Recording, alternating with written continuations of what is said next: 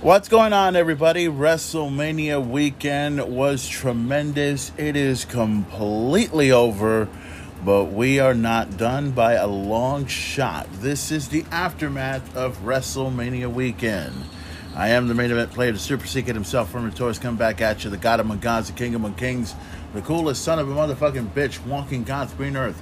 I gotta tell you guys, WrestleMania weekend was incredible. It was tremendous, to say the least, from every standpoint.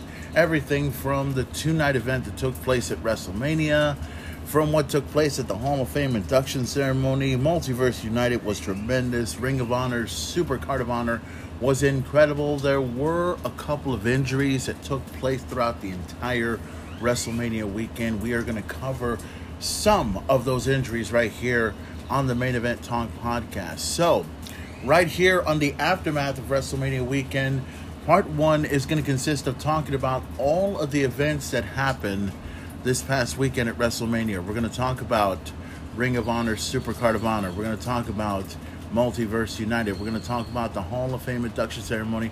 And we're going to talk about NXT Stand and Deliver.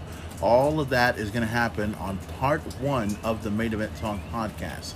The following day, part two will be night one of WrestleMania. And then part three will consist of part three will consist of night two of WrestleMania. So there was a lot of stuff that went down.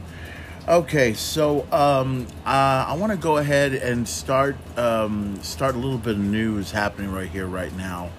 And, I thought I would begin with this one piece of news that has been out right now. It came out, as you're hearing this, it came out just yesterday. And as I'm recording this happens on a Wednesday. So there's been a lot of stuff we've been hearing about in the last few days. And it's been one of the craziest newsworthy type situations that needed to get out there. And I wanted everybody to listen to this because this is kind of a personal standpoint for me, but it's also kind of one of those things where I'm trying to figure out who's telling what and how, and where this really is going on here. Let me see if we can bring it up right here. Okay, so there was, and this happened just around Wednesday. I saw it popped up in the news. There's a lot of stuff that I see that is completely wrong, and also at the same time, we don't know exactly, the whole story behind it. But let's look into this, if you will. Let's see. So this happened. There's several sports sites that are covering this right now. And we want to get into, I guess it's SE Scoops right here. And this has a lot to do with Vicky Guerrero. Well, actually, let me see if we can spot one part here. Okay. Oh, this is the response. Okay. I'm just trying to look for where the news first started right here. Okay, here's where everything gets interesting here. The news response here is, I'm sure you guys know who Vicky Guerrero is. Vicky Guerrero's daughter says she was sexually assaulted by her stepfather. Vicky chose him over her. Update with Vicky's response. Okay, so this one's on let's see, the wrestlingnews.com. So let's read into this. This one says Vicky Guerrero's response is at the bottom of this page. Okay, so as I'm reading this news, there's a bit of the original that started everything, and then the update, which is at the very bottom. So let's start at the very top right here. I believe her name is Sherlyn Guerrero. I think I know who that is. Sherlyn Guerrero, the daughter of Vicky Guerrero and Eddie Guerrero, posted a video on her TikTok account about her stepfather allegedly sexually assaulting her in the 2020 while they were on a cruise. Shirley says that she wants a relationship with her mother, but instead she chose to side with her husband. She also said that she didn't want to wish anything negative in the direction of her family, but she wanted to get this out because she's received messages about not being involved with her mother when the reality is that her mother blocked her. Okay, now, this was just part of the news that I heard about. Now, I think this one is, well, I don't know if this is an update or not, but let me read further into this. Vicky has not publicly commented on the allegations. If she does, we will update this page with her comments. We also reached out for her comment. Vicky noted on Twitter, see below, on Sunday that she was about to go on a 2-week cruise. Sherlin's TikTok video was embedded below. Okay, so this was what the original deal said. Let me see if we can we play this?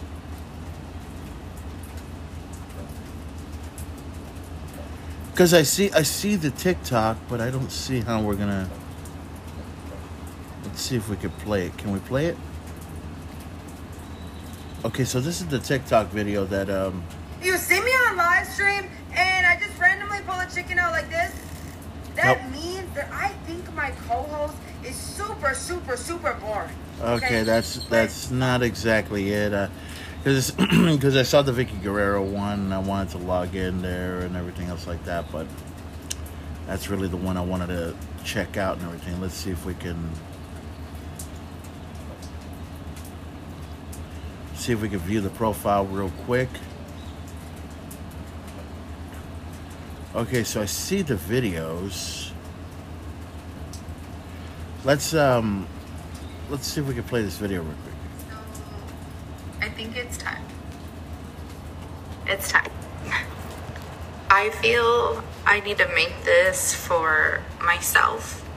I think I need to make it for the miscommunication that I receive from a lot of the fans and people in general.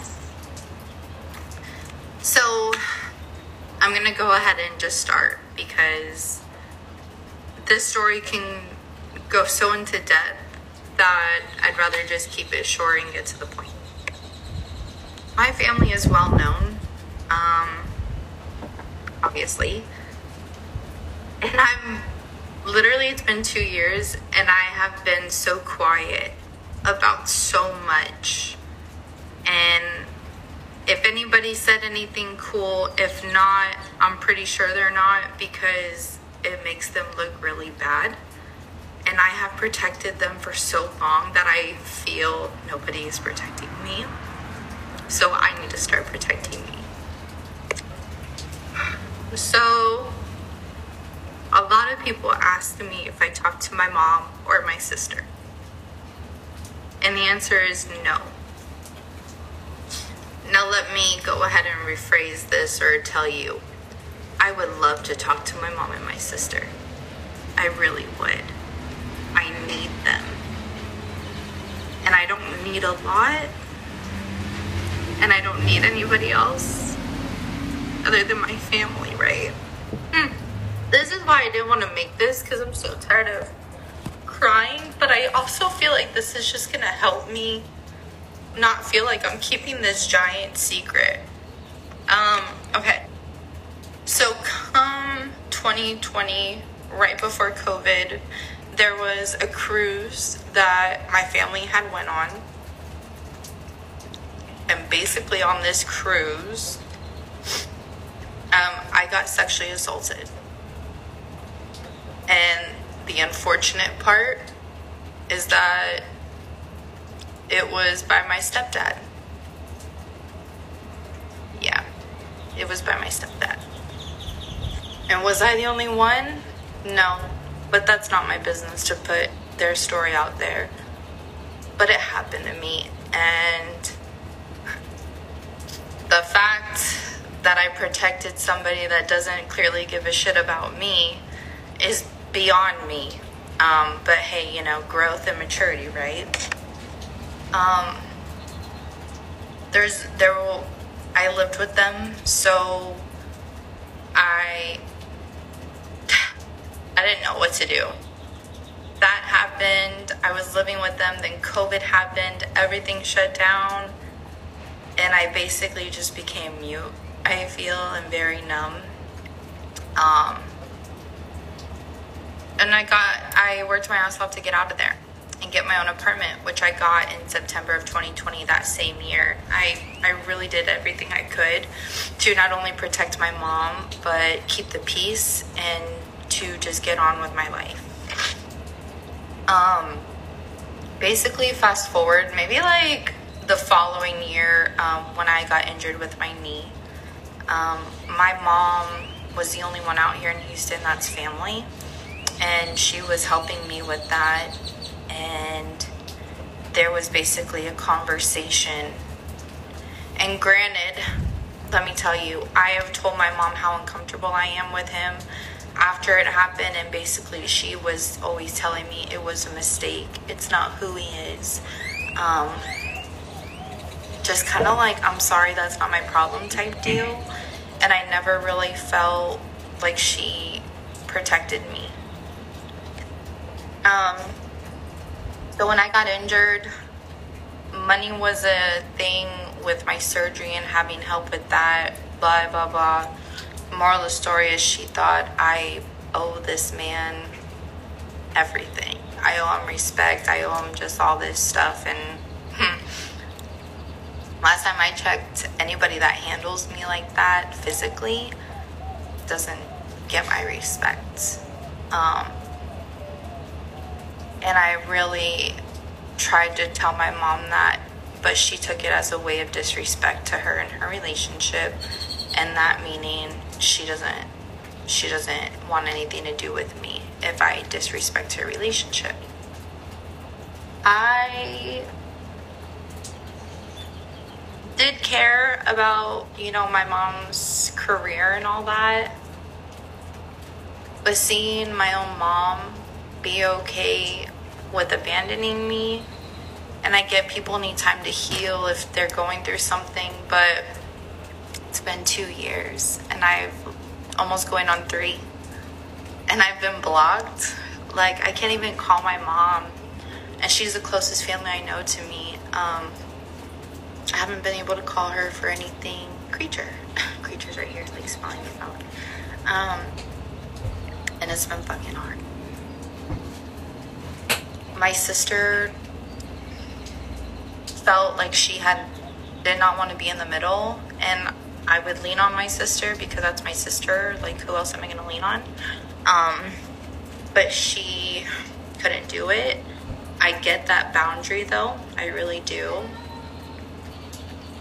But to go ahead and block me and act as if I'm just an enemy as well because I need you, and I'm trying to see how to talk to my mom or just how to get through to her, it just all blew up in my face. And it's kind of crazy because the family I've told this to sees my side, and they always tell me, like, why are you protecting her? Because nobody's protecting you. And I feel like it's honestly affecting a lot of my relationships. And I don't want it to, because that's not me. And I don't want to have this anger anymore.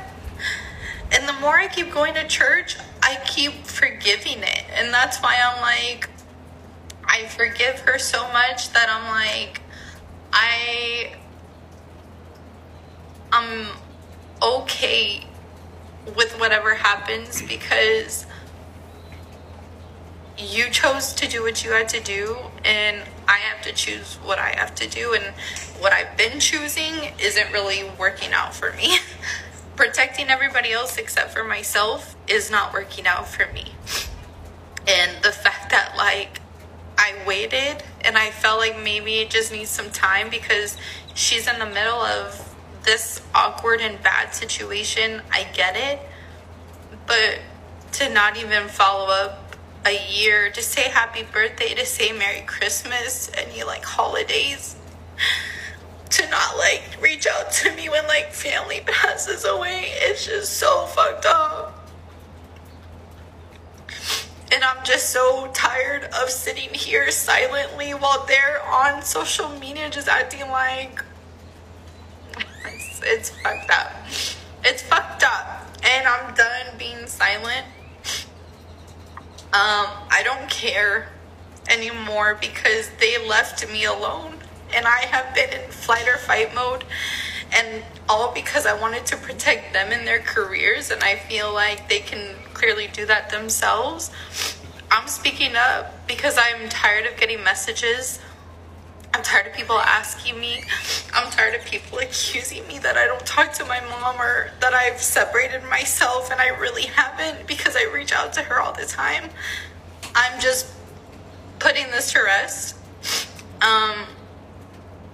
It is what it is. I am here with open arms, and I know that my family has a lot of healing to do. As do I, but I actually have to start healing now instead of waiting for them to come around. Please respect my journey and this video, and it is not to bring like anything to them. Unfortunately, it's just facts, and that's what happened. And I'm done being silent. I'm done getting all these accusations and messages. I'm just saying my piece, and I'm going to continue what I keep doing and building a life for myself because I have to support myself and provide for myself. And, yeah, I literally wish them well. I miss them, and I love them, and I wish that we could talk, and I hope one day we do. But my life is out in the world, and it's always been like that, so I feel like I have to do this, but there you go. I hope everyone has a great Sunday. So okay, so this was this was just what I found on the TikTok and everything. This was released on Sunday, and there was a lot that that she had to say right here on TikTok. So it's kind of an extremely for me, it's kind of an important step for this to happen. And before I get to that part, let's see if we can find the update that says right here. Here's a follow-up. This is the update from Chavo Guerrero, her uncle. Just to let you know, I fully support my cousin Sherlyn Guerrero, Eddie's daughter, and have been doing so privately in the last couple of years of her struggles. She's a very strong woman, is coming forth with the sexual assault she has suffered. I love you, Prima. Let's see. That was a tweet that came in. Now, here is this one's a very long one from Vicky Guerrero. And I want you guys to hear this because this came from her Instagram, and I saw it on here, and it was incredible to listen to this because now we're getting a lot of stuff happening here. Okay. This is the response from Vicky Guerrero coming from her Instagram. There are two sides to the story. Over 15 years, my relationship with Sherlyn has been hostile, and I have tried to deal with a narcissist person, not only myself, but close friends and Sherlyn. Not only myself, but close friends of Sherlyn of over 10 years, and family have cut ties with her because of her manic behavior. I tried to do therapy with Sherlyn, but she always said no, and that I am sick. I'm sorry. I'm sick, not her. I'm sorry. I'm reading this, but let's see. I tried to do therapy. Sherlyn, I tried to do therapy with Sherlyn, but she always said no. And I am sick, not her.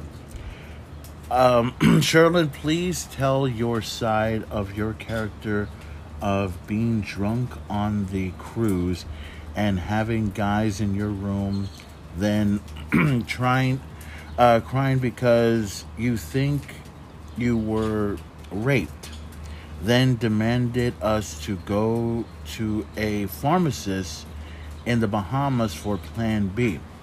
You wanted a plan dirty. You wanted to play dirty and sling Chris and I through the mud. I can play too. Are you enjoying the car that Chris bought you since you wrecked yours? I'm so done with you and tired of the years of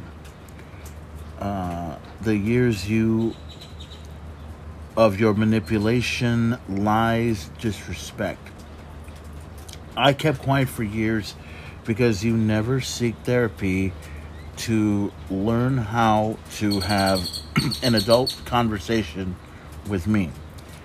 It has always been your way or nothing. And all okay, Sherlyn, not only will I see you in court, but I will no longer be related. For the fans who feel entitled to comment, fuck you. You hear one side of the story and you feel entitled to comment on something you know nothing about. So that was from Vicky Guerrero. that was from Vicky Guerrero on her Instagram post. So, boy, let's analyze all this because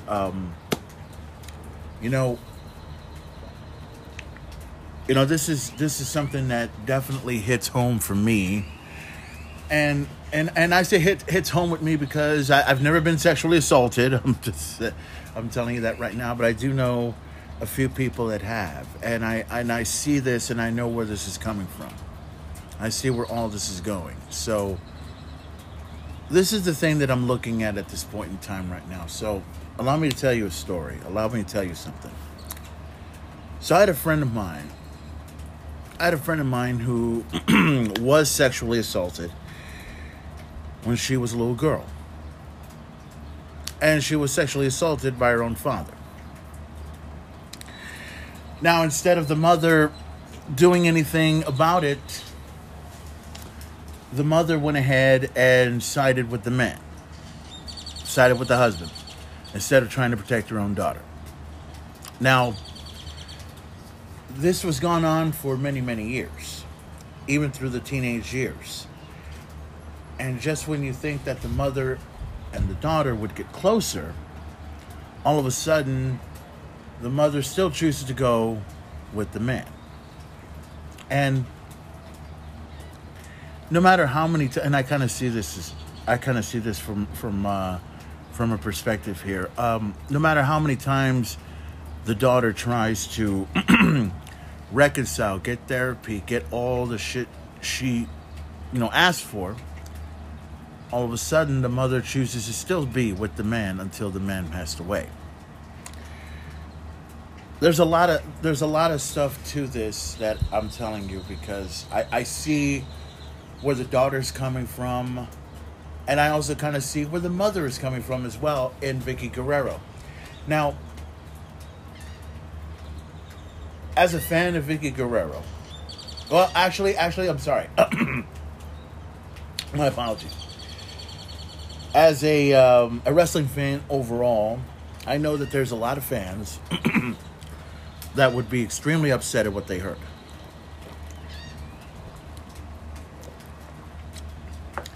Now, you just heard all that stuff from Cheryl. Now, I think she's telling the truth, from my side of the story anyway. I believe she is saying something that is true and everything else like that. So it wouldn't surprise me. It wouldn't surprise me at all. Now, also, in another way, Vicky, who is also someone that,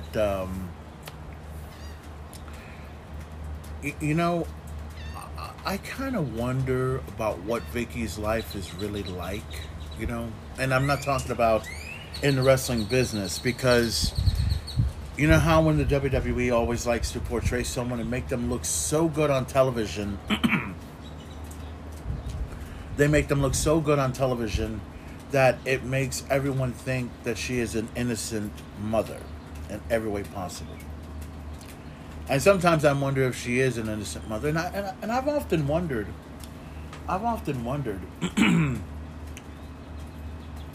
like, what was Vicky Guerrero's life after Eddie Guerrero passed? I mean, obviously, she had to have some relationships in every way possible.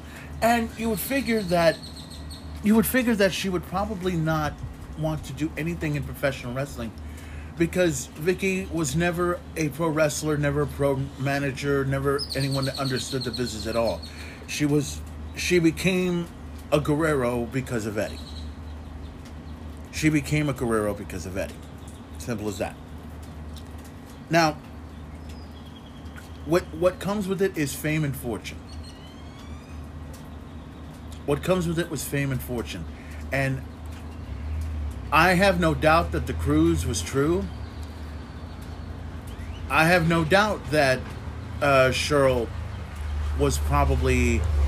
I'm not sure. I mean, she doesn't look like she's... She looks at least, 16 at least in this one? Or maybe she's 21. I don't know how old she is, but she looks a bit too young to be drinking. I mean... Now, if the story about Vicky trying to get her daughter to go to therapy is true and she refused, I kind of believe that. I kind of believe that part of the story right there. If the story about the sexual allegations was true, then I believe that as well. There's so many things that you can look at, and some people will automatically go to Vicky and say, we don't believe you. We think you're full of shit. We think you chose your husband over your own daughter because you believe his side and you think he didn't do anything wrong.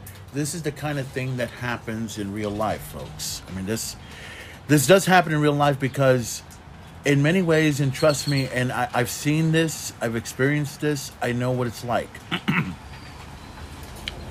I've always seen a daughter always get played by a mother. And the mother always chooses to go ahead and go with the husband or the stepfather or whoever. That's kind of how it is. And it's a true story, guys. I mean, this is not something you want to take lightly. This is real serious shit. And, I'm not a therapist, and I can't tell you exactly what's going on, but I can tell you my own experiences because I've seen them before my eyes. This same friend had a mother that would choose, and I'll be honest, the friends that I have done a shitload of drugs, and I'm being honest straight up here. Now, I'm not going to mention the names because I choose to leave their names out for personal reasons. And others, and I know some of the listeners that know me quite well probably have an idea of who I'm talking about. But they've done a ton load of drugs. And I know that in the neighborhood that I live in, a lot of fighting has occurred over there. A lot of drugs, a lot of partying, a lot of everything has gone down. Kind of something that we've done here at the house, but the only difference is we drink, we barbecue, we have a good time, no drugs allowed. Now, it doesn't surprise me about the rape charges. It doesn't surprise me about the therapy. It doesn't surprise me about any of those things. Now, people choose to side with whoever because one side may be telling one side of the story and the other one's telling another side of the story. Now, who am I siding with at this point? This one's tough to determine because this is a bit different because, well, this is not a bit different. This is more like it's the same that I've gone through because if a mother chooses to side with a husband, a stepfather, a boyfriend, instead of her own daughter, then that's not cool. But you also have to understand something. Another thing that you have to bring up in the story here. If the mother chooses to side with them, there's a reason for it. Maybe it's because of love. Maybe it's because she doesn't want to be alone. Maybe it's because she doesn't want anything bad to happen to him or something in that particular nature. There's always got to be a reason behind it. I mean, some people think it would be easy. Oh, well, the mother has to side with the daughter if the daughter is, being raped and everything else like that. I mean, that's not cool. The mother has to side with the daughter. But then you have to look at the other side of the coin here. What if the daughter is playing a little manipulation game?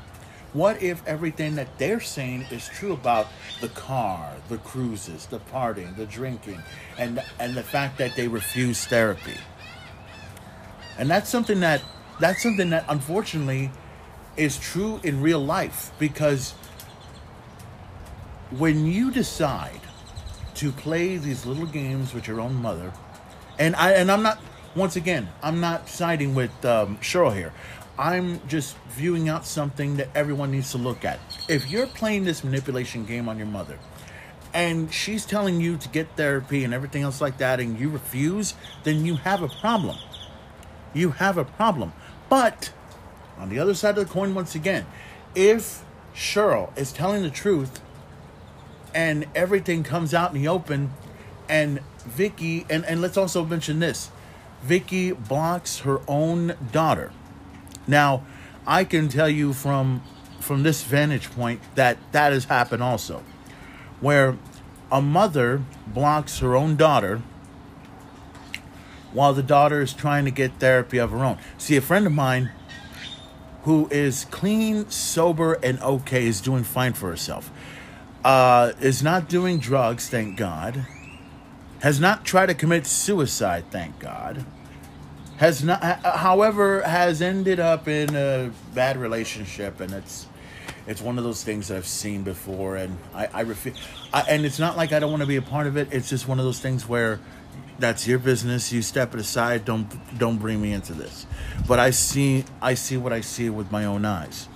So here, this is tough because I don't know. Some fans can go ahead and side with Cheryl, but if you've never experienced what they've gone through, and if you're choosing to go ahead and just bash Vicky and everything else like that, that's fine. You can go ahead and bash Vicky. You could tell her she's a bad mother for siding with the stepfather, husband, and yada yada yada. But you also have to remember something. If what Cheryl is saying is true, then Vicky is a horrible person. But if what Vicky's saying is true, and she's just playing this little game on TikTok, and trust me, guys, I'll tell you this much: with the way social media has been, people will believe in anything that people say. It's the truth. I mean, people will believe in anything that's being put out there. If this person is a rapist, if this person is a racist, if this person is a narcissistic person, and all this other stuff, okay, well then people will believe that story and say, hey, this person's full of fucking shit. We shouldn't side with them.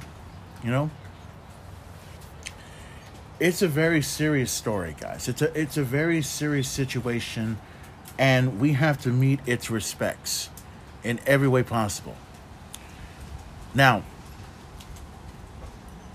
what do I think at this point? I don't know at this point. I really don't. Now, the only things that I see right now in my personal view of things about this situation is this. I think what happened with Cheryl was bad. And if it took, let's see, we're in 2023 and this took place in 2020 at a time when everything was closed down. And also another thing that you have to also remember, and you have to think about this. Vicky is a performer with AEW. Now, I believe, if I'm not mistaken, she's no longer in the company, if I'm not mistaken. Right? If she's no longer in the company, I don't know. I'm trying to, all this is coming into my head. I'm trying to see if she's in the company. Now, I don't think Vicky is, but I think she is also.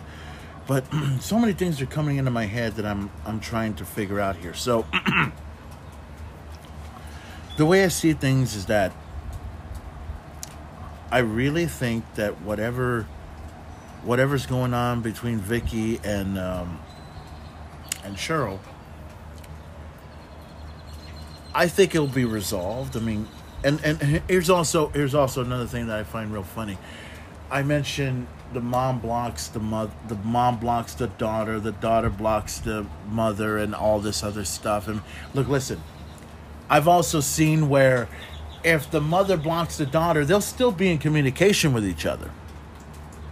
They'll still be in communication with each other. And listen, I've seen this where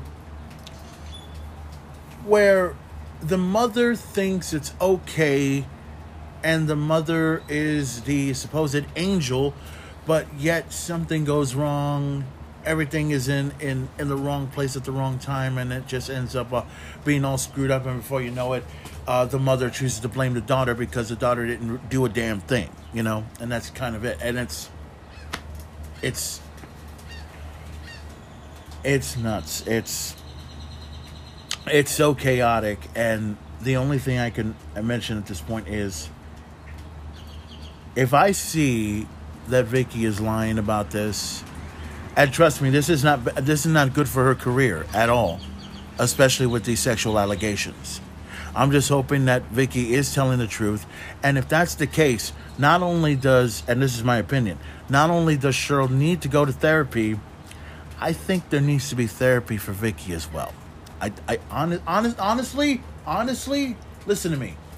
I know some people are gonna say, no, you can't put them in the same room together. Then what the fuck are you gonna do? I mean, if this is fucking true, you need to make sure that if she goes to therapy, you go to therapy too. Okay? I mean, Vicky, I don't think Vicky is a sick person, but I think she is. If I would never place my daughter or son, and I don't have a daughter or son, but I would never try to place my daughter or son in a position to where I block them forever, unless they've done something horrible.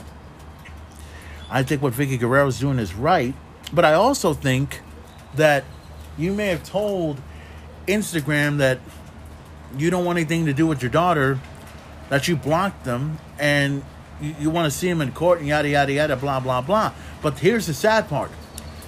Easter's coming up, guys. Easter is coming up. What happens if we see the Guerrero family all together? The fuck does that tell you? I'll tell you this right now. I'm not siding with the daughter. I'm not siding with the mom. I'm just going to let it play out. We're going to see how all this goes. If Vicky is lying, then you chose to side with the husband. But if Cheryl's telling the truth, you are in a lot of trouble. And also, if everything comes according to plan, you two need to get therapy. Not just for Cheryl. I think that Vicky needs therapy as well. And I'm not saying she's a sick person. It's one of these things where the mother has to help the daughter. That's the bottom line. The mother has to help the daughter, because if you actually told, and you posted this on Instagram, if you had told your own daughter to seek therapy and she refused, This is the time to get your daughter into therapy. You need to get your daughter into therapy. Forget about the husband for a moment and think about your daughter for a moment. I'm not saying to side with the daughter. I'm saying if you have an opportunity to get your daughter into therapy and everybody knows about it, get your daughter into therapy. That's the bottom line. Get her into therapy. Get her and yourself in therapy and work out your differences and put it all out there and find out what the truth is. But if you choose to back out of this whole therapy thing and you had asked for her to go to therapy, I got news for you. Something doesn't smell right here. Something doesn't smell right at all. Because if she does go to therapy and you don't, then there's something wrong with you. The whole thing that I see, this is something that I've seen for a long time with other mothers and other daughters. It's nothing new. It's nothing new. To all of you that have never heard, or some of you that have probably been through this before, I think you know what I'm talking about. But for the rest, if you don't know, trust me, it's not a pretty sight. It's not a pretty sight at all. At this point, I really don't know who to side with. I don't know if I should side with Vicky, if I should side with Cheryl. But I'm telling you this right now. Somebody needs to get fixed. And I know that this is a family matter, and it needs to be within family members, okay? If we want to show our support, we can. And the thing that you also have to understand is, listen, guys, please be careful. And to every mother out there, listen, please don't choose your husband. Please don't choose your husband. Please don't choose your man. Please don't choose any of them. If your daughter is telling the truth, hear her out. Hear her out. But if you know your daughter very, very well, and she's playing these little games, and if you think that therapy is the only way to get through, okay. But make sure the daughter takes the therapy even if she says no. Okay? That's the bottom line. You need to be a good mother for once, all right? That's how it goes. So until then, until we see something different, until something comes up, we'll have to see what happens. We'll have to let this story play out, and we'll find out what happens in the next few days. And we are getting closer to Easter, guys. So something's got to give here. Something's got to give now. But in the meantime, guys, we'll leave this alone for now. Vicky, you need to get therapy. And Cheryl, if your mom's telling the truth, you need to get therapy yourself. I support you. The wrestling fan supports you. And I'm sorry for what you're going through right now. But if Vicky is telling you the truth and telling you to get therapy, do it. Don't play these little, because I've seen a girl like you before, and I know what kind of games you're playing. If your mother's telling you the truth, go and get therapy. Get therapy as soon as possible, and make sure your mom is with you when the therapy session begins. All right? And if you do it, hey, you'll prove us all wrong. And Vicky, you need to be there in therapy too. Because if you don't, we'll see you for the person you really are.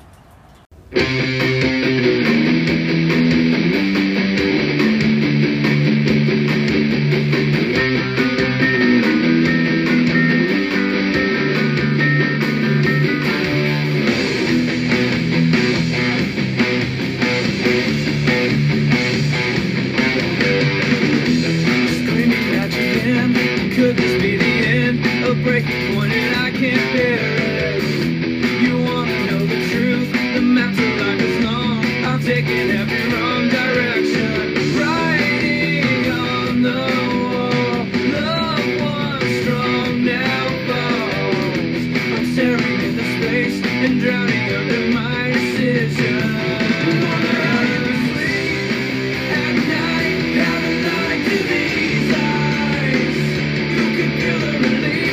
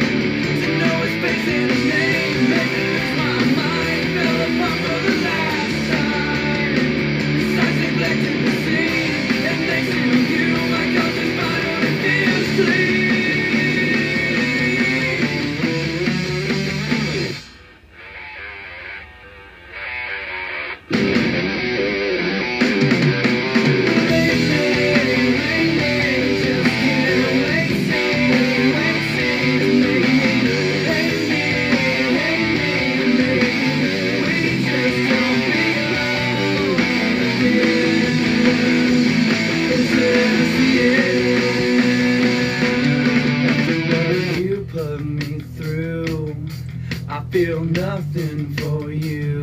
Wonder how you can sleep at night, have a light to these eyes.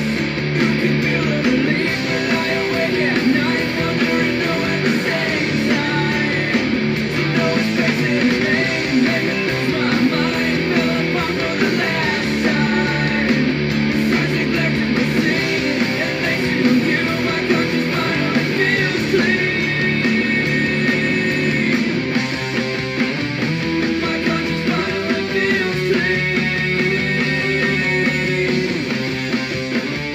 My conscience finally feels clean.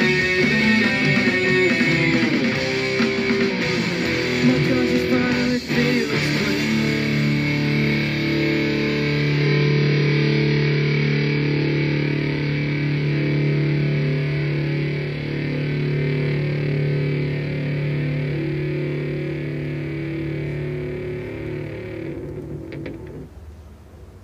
If you guys have any questions in regards to this show, all you got to do is go over to my email address at themainevent1977@gmail.com. That's themainevent1977@gmail.com. And whatever question you have, the main event will be glad to put it right here on the Main Event Talk podcast. And it could be any question that you want to ask. That's themainevent1977@gmail.com. One more time. The Main Event 1977@gmail.com, and you'll hear it right here on the Main Event Talk podcast.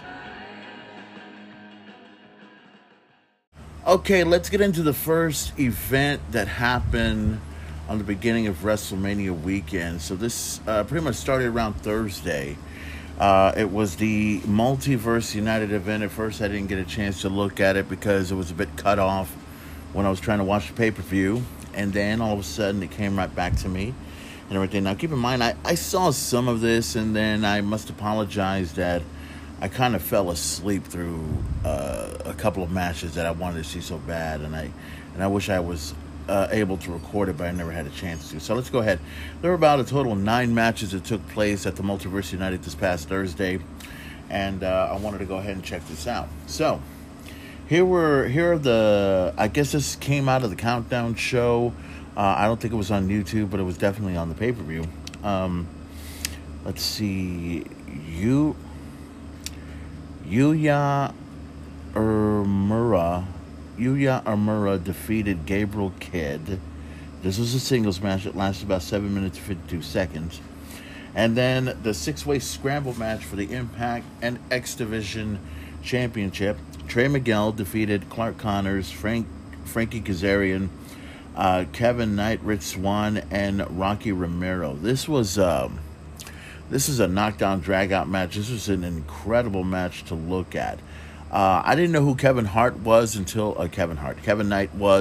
until I saw him in the ring, and wow, Kevin Knight really brought something to the table that I think was incredible. And I think that, I guess he's a part of New Japan Pro Wrestling. And I don't know, what's in store for him and what's going to go through him and everything else like that. But this was an incredible match, to say the least. But Trey Miguel won the match. Trey Miguel retained his Impact X Division Championship. So no doubt he'll be defending his championship at Rebellion soon. We don't know who his opponent will be, but hopefully once my time is off that we'll talk about that around when I return before May 6th. So let's get into the next matchup right here. This one, 8-man tag team matchup. Alex Coughlin, Sami Callihan, Fred Rosser, and PCO defeated the team of Eddie Edwards, Joe Hendry, Team Filthy, which was Tom Lawler and JR Kratos, won by pinfall. This one was a good matchup. Jeff Cobb defeated Moose in a singles match. And we now know who is going to head on to Rebellion to take on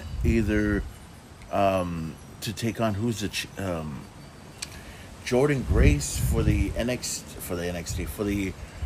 Knockouts Championship. Let me put this out here. Deonna Purrazzo, Gliselle Shaw, Masha Slamovich, and Mayu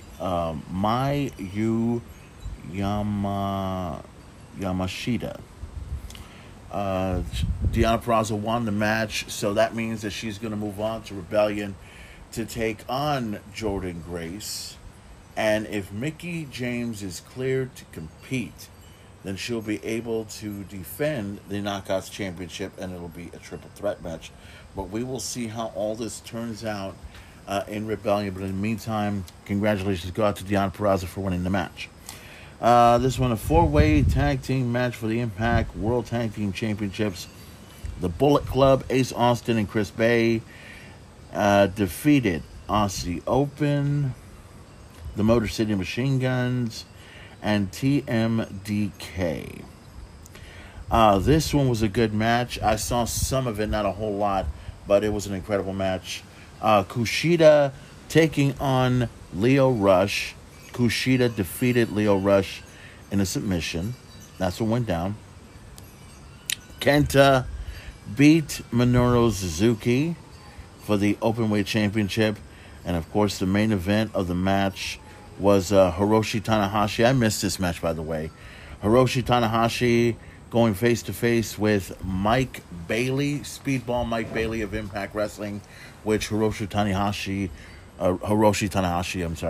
defeated Mike Bailey at Multiverse United. Okay, that all took place at the Multiverse United pay-per-view event. Incredible event. Love how everything went down.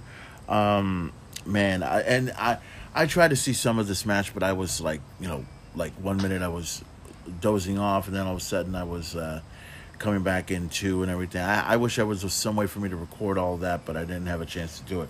But nonetheless, it is what it is. It is in the record books. That was the first of many events that would take place at WrestleMania weekend.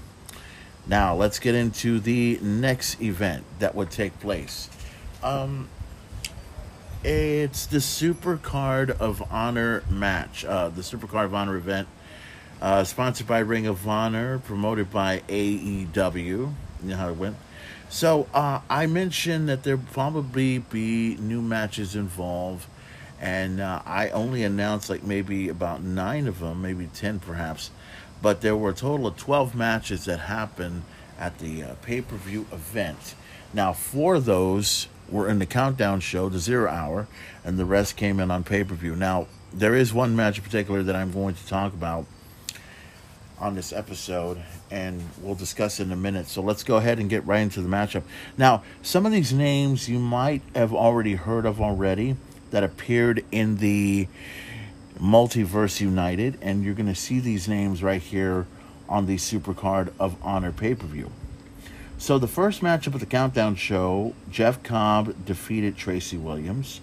I saw some of this match, not all of it. Konosuke Takashita, it's, well, you know what it is, defeated Willie Mack. Willow Nightingale defeated Miranda Alizai via pinfall. And let's see, Stu Garrison defeated, Stu Garrison defeated Slim J by pinfall, and that was what took place at the countdown show.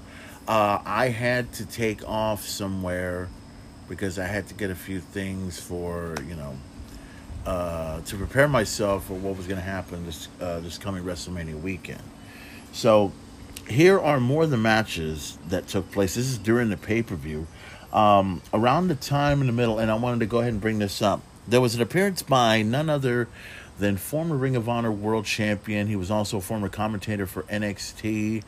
Also NXT, I believe, United Kingdom. He also wrestled in Impact Wrestling. Nigel McGuinness had appeared in Ring of Honor Wrestling, And it was good to hear his voice. It was good to see him at all. He looks extremely well and everything else like that. Good to see Nigel McGuinness back in Ring of Honor Wrestling. So the first matchup was for the AAA Mega Championship. Let's see. I can't really pronounce his name, but El Hijo del Vikingo. I believe that's correct. Is that right? Let's see if I can. Man, I got a few smudges on my computer here that I can't really see the name, but let me go ahead and Helio del Vikingo defeated Commander to retain his Mega Championship. The Embassy defeated AR Fox, Blake Christian, and Metalik to retain the 6-man World Tag Team Championships. Athena defeated Yuka Sakazaki for the Ring of Honor Women's World Championship. That was a hell of a match right there. Samoa Joe, this was one of the saddest moments right here. This was a good match, and although I wish the results were a bit different, Samoa Joe defeated Mark Briscoe via submission for the Ring of Honor World Television Championship. Hiroshi Tanahashi defeated Daniel Garcia in a singles match. The Reach for the Sky. I'm going to talk about the Reach for the Sky match in a minute, but I'll go ahead and mention who won. The Lucha Brothers won against a team of, let's see if I can put this together, defeated Top Flight, the Kingdom, Aussie Open, and La Facción Intocable. I think that's what it is. Let's see. The Ring of Honor Pure Championship, Katsuyan Shibata defeated Wheeler Yuta to become the new champion. That's what happened. And of course, Claudio Clasinoli of the Blackpool Combat Club defeated Eddie Kingston at the end of the match. Eddie had a few words he had to say, not a whole lot, and then it went on from there. So that was the entire Ring of Honor Supercard of Honor match that took place this past Friday night. Now, I wanted to talk about the Reach. I wanted to talk about the Reach for the Sky ladder match. I know some people wanted my opinion on what happened. I did see this take place as it happened. So let me get into it. So there was a spot in the match. I was kind of going back and forth because I was watching the Hall of Fame ceremony as it was beginning, and then I was getting right back into the match. And the fucking ladder match was, I mean, we already knew how it was going to be. I already saw ladders, tables, and chairs and everything that went down. But what happened on one spot, which I was very lucky and fortunate to see it, and somehow I wish I kind of regret seeing that. So what happened was, in this match, there was a point where there were several superstars that were down. I think it was Penta El Zero that was in where there's a ladder that's placed like right in the middle where the belts are. There is a ladder across going from one side to the ring, to the rope and everything. And then there was a spot where I saw all these stacks of tables that were set outside the ring. Now you can see where this is going. So all of a sudden there's this one spot where I think it was Dante Martin. Dante Martin comes in, and all of a sudden, as soon as I saw the Canadian Destroyer about to be applied, they were both fighting for the Ring of Honor, and there was, they go from one side and go from the ladder right towards the tables that they're trying to set things up, right? And the Canadian Destroyer is about to be used in this one. And as soon as that happened, the Canadian Destroyer was used, flipped over, hit the tables, but didn't get it all.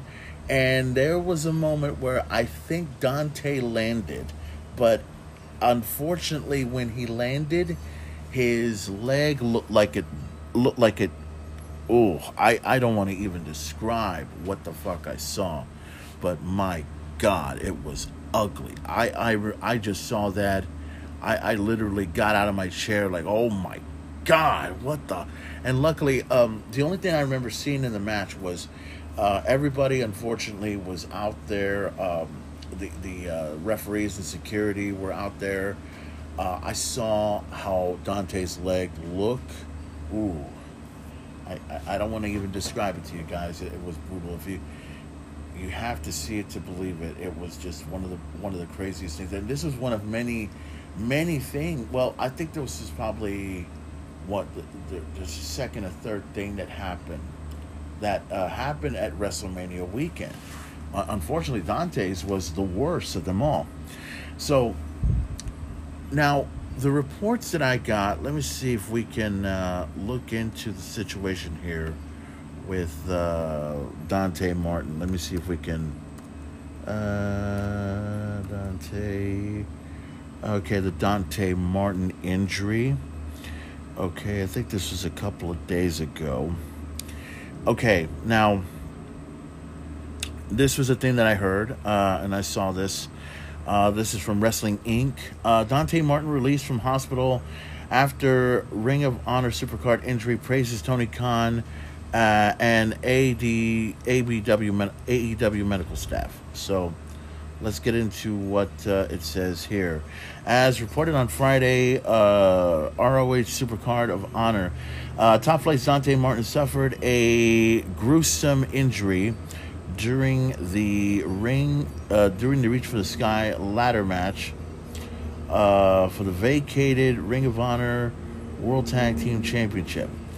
He had injured his foot and ankle after hitting the Canadian Destroyer off the ladder bridge through stacked tables. Now, let me read on to this a little bit more. The same night during the Ring of Honor media scrum, AEW Tony Khan gave an update on noting that Dante was in the hospital, was at the hospital early Sunday morning. Dante took to Twitter to reveal that he is out of the hospital for now, and he praised the AEW medical staff, Doc Sampson, and AEW president. It says here, blessed to work for a guy like Tony Khan. Great to see him right after getting out of the hospital last night. Thank you, Doc Sampson and AEW medical staff. Come back at SZN. Tweeted the 22-year-old. Okay. Several wrestlers, including Big Damo, Killian Dane, former MLW Tag Team Champion, Eddie Junjun, and New Japan Japanese wrestling legend Sema reacted to a social media post wishing him a speedy recovery. Let's see. AEW / Ring of Honor tag team sadly has been plagued by injuries.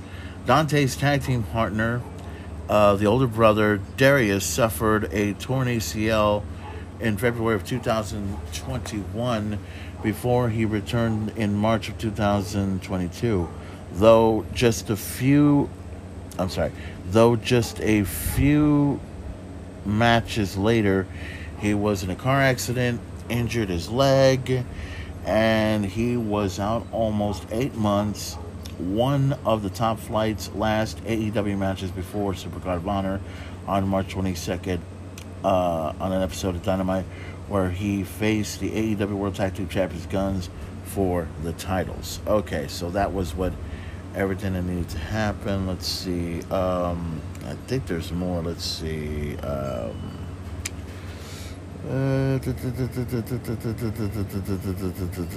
don't.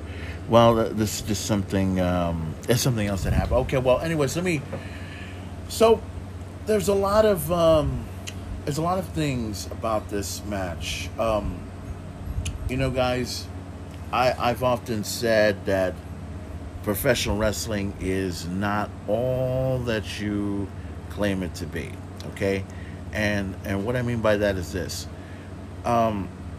injuries like this should have not occurred. This should not have been necessary at all, in any ways possible. So, and I'm not trying to be some sort of an idiot in some way, but I just think that these guys, especially when it comes to guys like Dante Martin, they need to be extremely careful with where they're at. Listen, you have to remember, I miss the days of professional wrestling when professional wrestling can be treated with respect, and you want wrestling to be real. You want wrestling to be what it is, but you don't need the necessary tables, ladders, and chairs and all that to make things worse.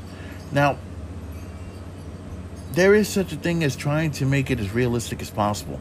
And sometimes when you take it too far, you take it too far. And sometimes these wrestlers really take it to that point where if they have to go the extra distance, they will. And they've done that. So, look, in my opinion, and this is something, I'm glad that Dante Martin is okay.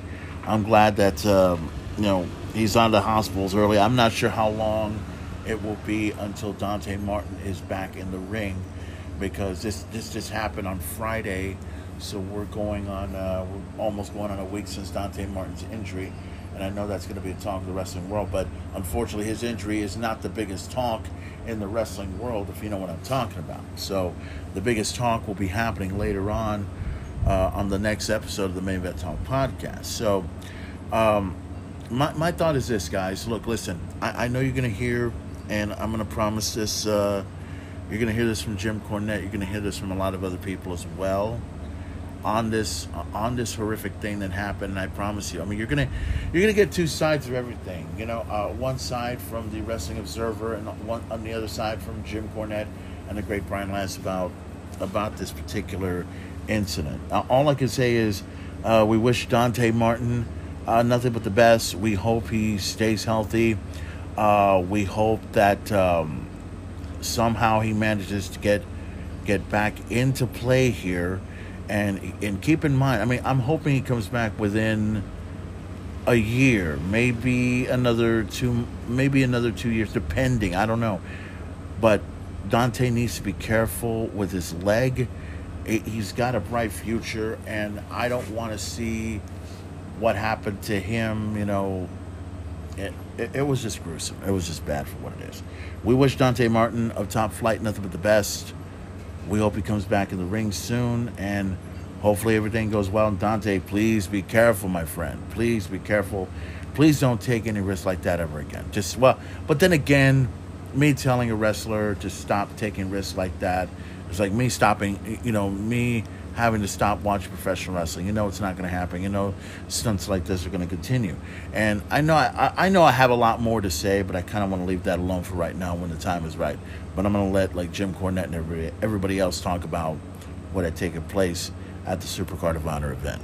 So that is everything you need to know about those events for right now. Supercard of Honor was incredible. Multiverse United was incredible. That's it. I mean, hopefully you got a chance to see that on pay-per-view. If you did not get a chance to see the encore presentation of both Ring of Honor's Supercard of Honor and New Japan Pro Wrestling and Impact Wrestling's Multiverse United that happened last week, this past Thursday, both events were extremely incredible. Okay, so let's talk about the WWE Hall of Fame induction ceremony that happened on Friday. The main event was going back and forth with the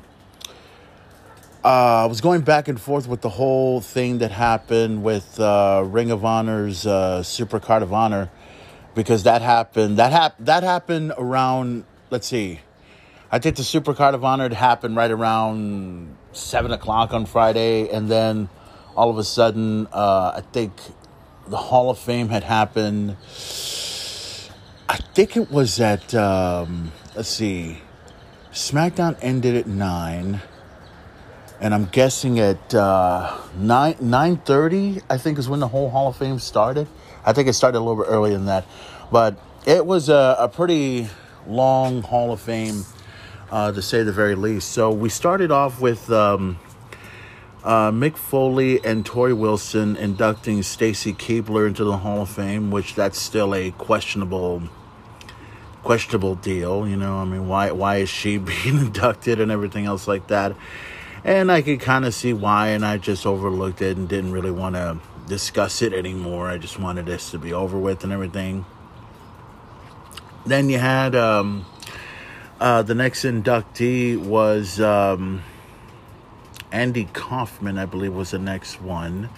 I had a feeling that Jerry the King Lawler was not going to be in attendance there, but he did show a video of himself wanting, saying that he was going to be there in the hall. He would love to be there at the Hall of Fame, but we know about his issues and everything else like that. So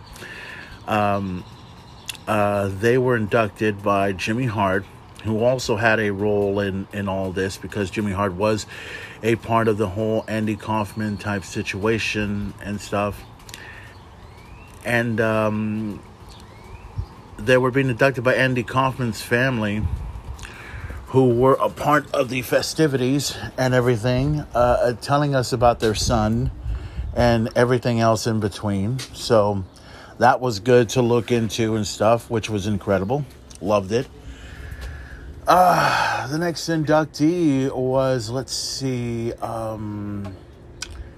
they talked about Tim White on this one. Referee Tim White, who was awarded the Warrior Award. Incredible to say the least. APA was there to induct him, and of course they were inducted by Tim's brothers, I believe, Tim White's brothers, that inducted him in the Hall of Fame, which was very appropriate, which was right, and Tim White deserved to be in the Hall of Fame. Great, the Warrior Award. And then this was the interesting one here for me, and this is something that has kind of garnered some attention, because Ric Flair, who I had a feeling, I kept saying, if you're going to induct this individual into the WWE Hall of Fame, let it be Shinsuke Nakamura. But then again, when I think about it, we'll need an English interpreter to get all this done in every way possible. So they had no choice but to get Ric Flair as the one to induct the Great Muta into the WWE Hall of Fame. Because of the fact that the Great Muta had faced off against Ric Flair, there were certain things that Ric Flair said that were a bit untrue. And it's, trust me, a lot of people have picked up on that. So Ric Flair went ahead and inducted the Great Muta into the Hall of Fame.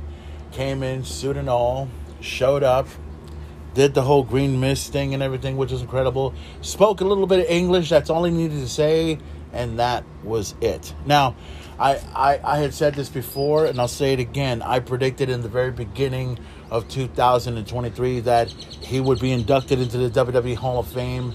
When they announced that he was going to retire, this would be the perfect moment for the Great Muta to be inducted into the WWE Hall of Fame, and this was the right moment, to say the very least.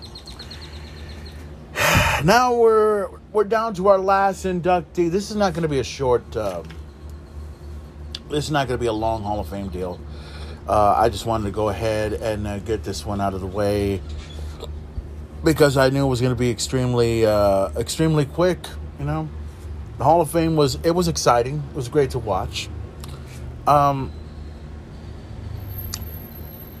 It started with Conan, who had possibly the greatest speech of all time. I'll probably play that for you later on when the main event gets the opportunity. So Conan was there, inducting Rey Mysterio into the Hall of Fame. Talked about the story of Rey Mysterio, where he started and everything. Talked about the history in ECW, the history in WCW, the history, the whole 9 yards. He is the pride of Mexico and everything, which is all true. And it was a great introduction. Love it. Rey Mysterio shows up, shaking everyone's hand that's on the podium, and on the stage, I'm sorry. And then you get Dominic Mysterio, who was practically right there. And my thought was, oh my God, why is he even there? You figured he would have at least gone backstage, right? But then there was a part to the whole deal, just to kind of fuel the fire on Sunday, or Saturday, where Rey Mysterio was speaking just for the next 2 minutes, and then Dominic walks out. Right, Dominic walked out of the Hall of Fame speech, which was very disrespectful in any way possible. But yeah, it came down to it, and then after that, Rey Mysterio just didn't care, but he said he'll handle business on Sunday, which was good. So Rey pretty much talked about his history in Guadalupe, Mexico. He talked about his history with professional wrestling. Conan is the man responsible for bringing Rey Mysterio into the United States. It was one of the most incredible Hall of Fame speeches ever. It took a while, and I was, mesmerized in tears because, and I'll say this because, not only as a fan of professional wrestling, but also as a Latino. L.A. for WrestleMania. L.A. Is huge. I always feel that Texas has always been huge, not just for Texas itself, but it's also good for the Latino community, for the Spanish community in every way possible. Rey Mysterio inducts that. And I tell you, for all of us, for people like Rey Mysterio and Legado del Fantasma and Conan and Psychosis and the Rey Phoenixes, the Lucha Brothers, several, Lucha Libre talent, especially in WrestleMania weekend, playing a major role in WrestleMania weekend. All of this is centered around one man, and that's Rey Mysterio. And I'll tell you, I've always felt that we need more Latinos in WWE. We need more Latinos in professional wrestling overall. Whether it's in AEW, whether it's in Impact Wrestling, in New Japan, in NWA, every way possible. I always feel like the Mexican culture, we've had a tendency of taking over the wrestling business, and we've become, huge since then. I mean, when you think of the likes of Rey Mysterio and Conan and Eddie Guerrero and others in that particular nature, Mir Máscaras, you got to think about individuals like that. We present this was something for us. I mean, this WrestleMania weekend revolved around Rey Mysterio, but it revolved around us as Latinos, and me being a Latino myself. I'm Mexican, okay? It's incredible, and the Hall of Fame speech was great. The everything that happened, in this Hall of Fame was truly incredible. I love watching the Hall of Fame. It wasn't the best Hall of Fame that they put together, but it was good enough for what it was, and I was glad to see it from my eyes. So the main event wanted to go ahead and take an opportunity at this time to go ahead and congratulate the Hall of Fame class of 2023. Congratulations to Stacy Keibler. Congratulations to the Great Muta. Congratulations to Andy Kaufman, Tim White. And, of course, congratulations are in order for Rey Mysterio, for these individuals, for being inducted into the class of 2023 WWE Hall of Fame. It was incredible to watch. And I'd love to see that. I'd love to see that Conan speech one more time, because that was a speech. Oh, man.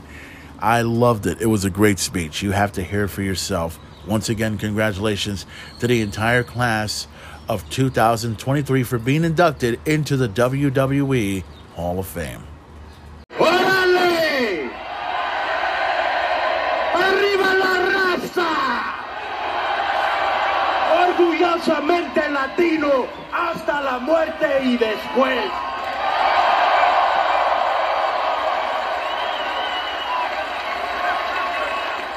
Real talk, what an electric atmosphere here in Los Angeles.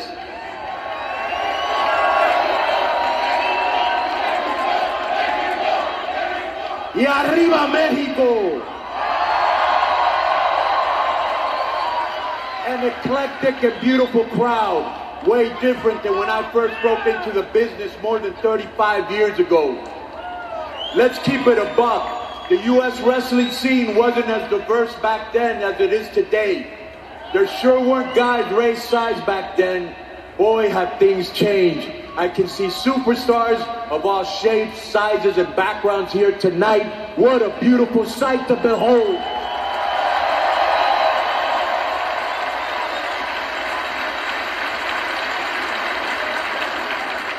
I can tell you Ray was a hard sell to promoters. First of all, when I first met him, he was 12 years old. He was a surfer, laid back, always in surfer shorts, very scrawny with long hair, probably weighed $115, maybe, That's what I had to work with.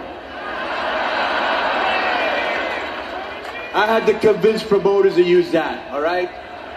So the guy was $115, maybe, probably, not even sure, soaking wet. He had rosy cheeks, dare I say, was very cute. He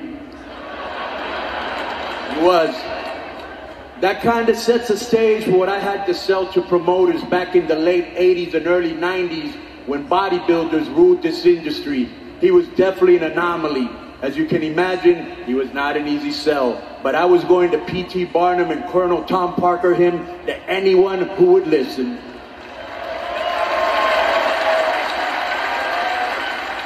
First stop, Hollywood, California, the independent scene. I would bring him with me. The venue was usually a bar in Hollywood. The place was 18 and older. Ray was 15, and the guy at the door was like, "How old is this guy?" I was like, "He's 19. The doorman would say, "Tell him to take his mask off." I would say, "He doesn't speak English. He's a mini luchador, and he's very sensitive about his looks and his features. Plus, it's his birthday."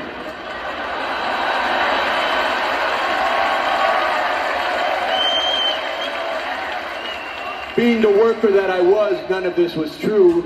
But as usual, Ray shaked and baked it, and the same guy who wouldn't let him in was taking pictures with him, so I knew I was onto something. Next stop, Mexico City, when Antonio Peña, the founder of AAA, told me he wanted new talent and instructed me to find them. My first two prospects were Rey Mysterio and Psicosis.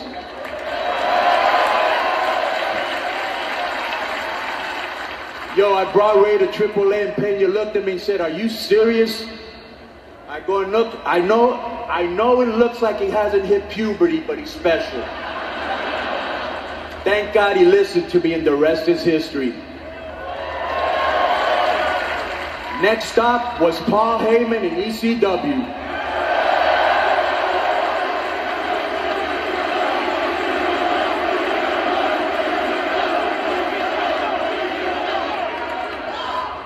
He asked me about Ray's psychosis on a trip to Singapore. I said, "With all due respect to the rest of your roster, they're going to blow everything away that night." Let me just throw out this caveat. What Paulie understood then is that talent has no weight, height, or gender. You're just talented.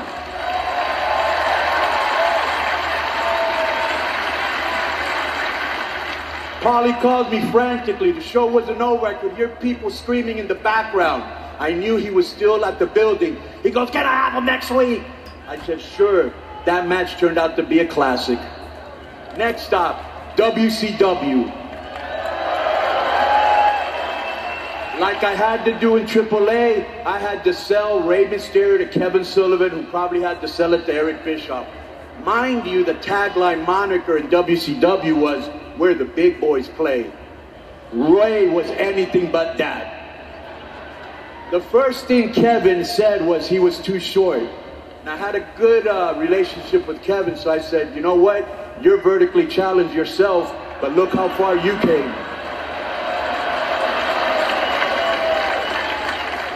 Kevin said, "Brother, I outweigh him by 100 pounds and I'm 3 times as wide." I was like, "Look, I know he looks like he couldn't turn up a chicken at a luau, but that's good because this guy, kids are gonna think he's one of them. Plus, think about all the merch he'll sell with that mask. He's something special. He's not a brawler like you. Ray is a generational talent. If you don't sign him, I guarantee you, you will regret this in perpetuity.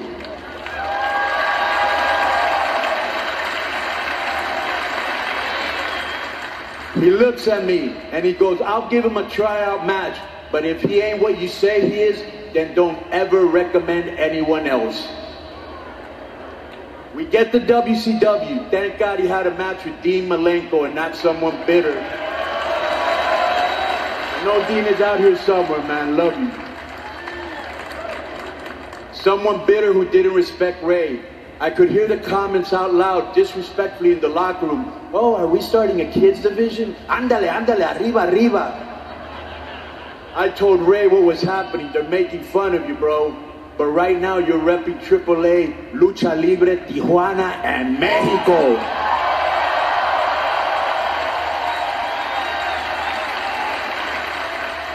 Give these cats your A+ game and educate the ignorant. I'm glad they put Ray in there with Dean Malenko, who made Ray look like $1 billion. I was at the monitor. It started off with me, Public Enemy, Disco Inferno at the monitor. We were popping out all the cool stuff. Then DDP, Marcus Bagwell, the Steiner Brothers, Sting, Macho Man, they all came around. It was a monitor sellout. And as you know, the boys never put anyone over, especially themselves.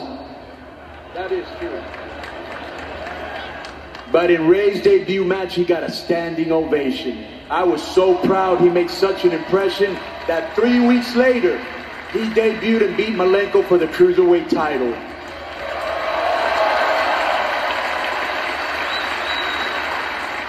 I'm so proud to see this shy, raw, talented, humble kid reach the heights he has. Because of that, Lucha Libre is now in every promotion in the world. You see mass from England to Japan, and it's a cultural phenomenon. Ray kickstarted that movement. That's Ray the Luchador.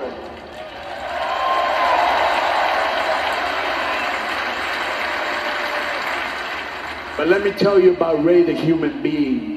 Is just as good. He's done so many charitable and altruistic endeavors.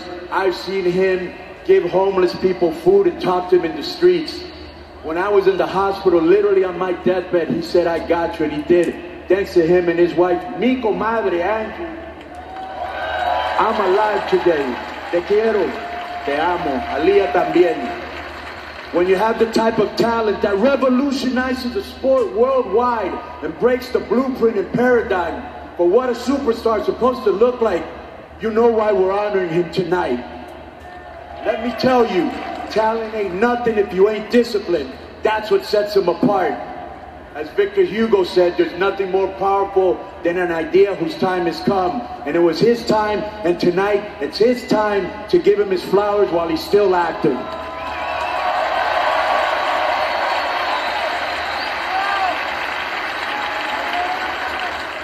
What you're witnessing tonight is a legend, an icon in real time in the city of angels. How apropos, because he is an angel.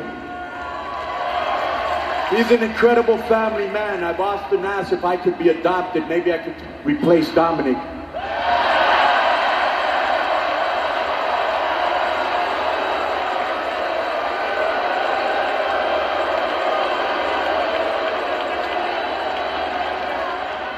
I asked Ray and Angie what was the secret to their long marriage. They said communication.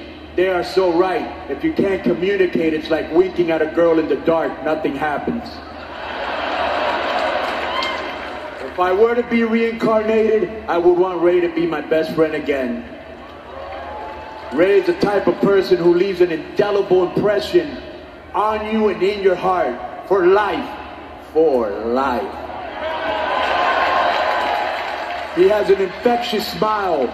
Ray, you are the pride of Mexicans and Mexican Americans and Latinos. I love you, bro. Stand up and show reverence. You're about to see a legend in real time. The one and only. The only one. A beautiful human being. I'm honored and grateful. So happy you picked me to induct you, carnal. Mucho respeto para ti. I call Ray the Scarecrow. Why? Because he's outstanding in his field. Your 2023 Hall of Famer, Rey Mysterio Jr.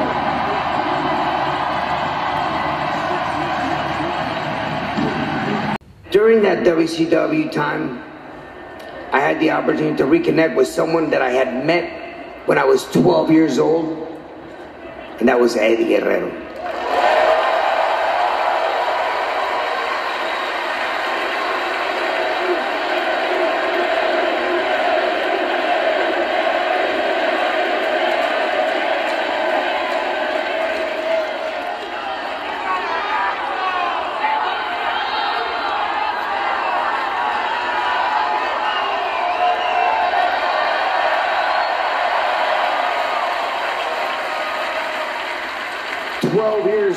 Tijuana, Baja California. I was just a fan, wasn't even wrestling yet. Had a chance to meet Eddie. He wrestled with my uncle one night, and man, it was the same Eddie that I ran into years later in WCW. His heart never changed, always had the same heart. Orale. She said, wait it out, stick through it. And what Angie did was, she was studying medicine at the time, and she literally put her medical career aside, got a job, and would send me money.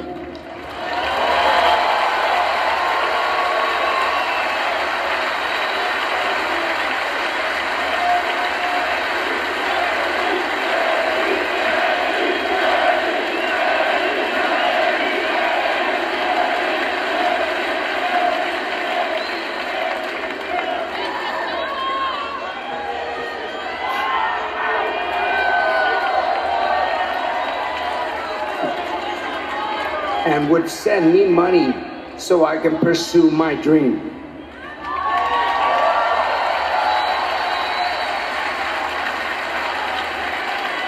Last and certainly not least, I personally want to thank the WWE Universe.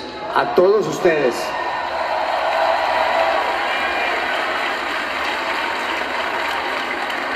Hear me out when I say this. I truly believe that none of this would be possible without all of you, the WWE Universe.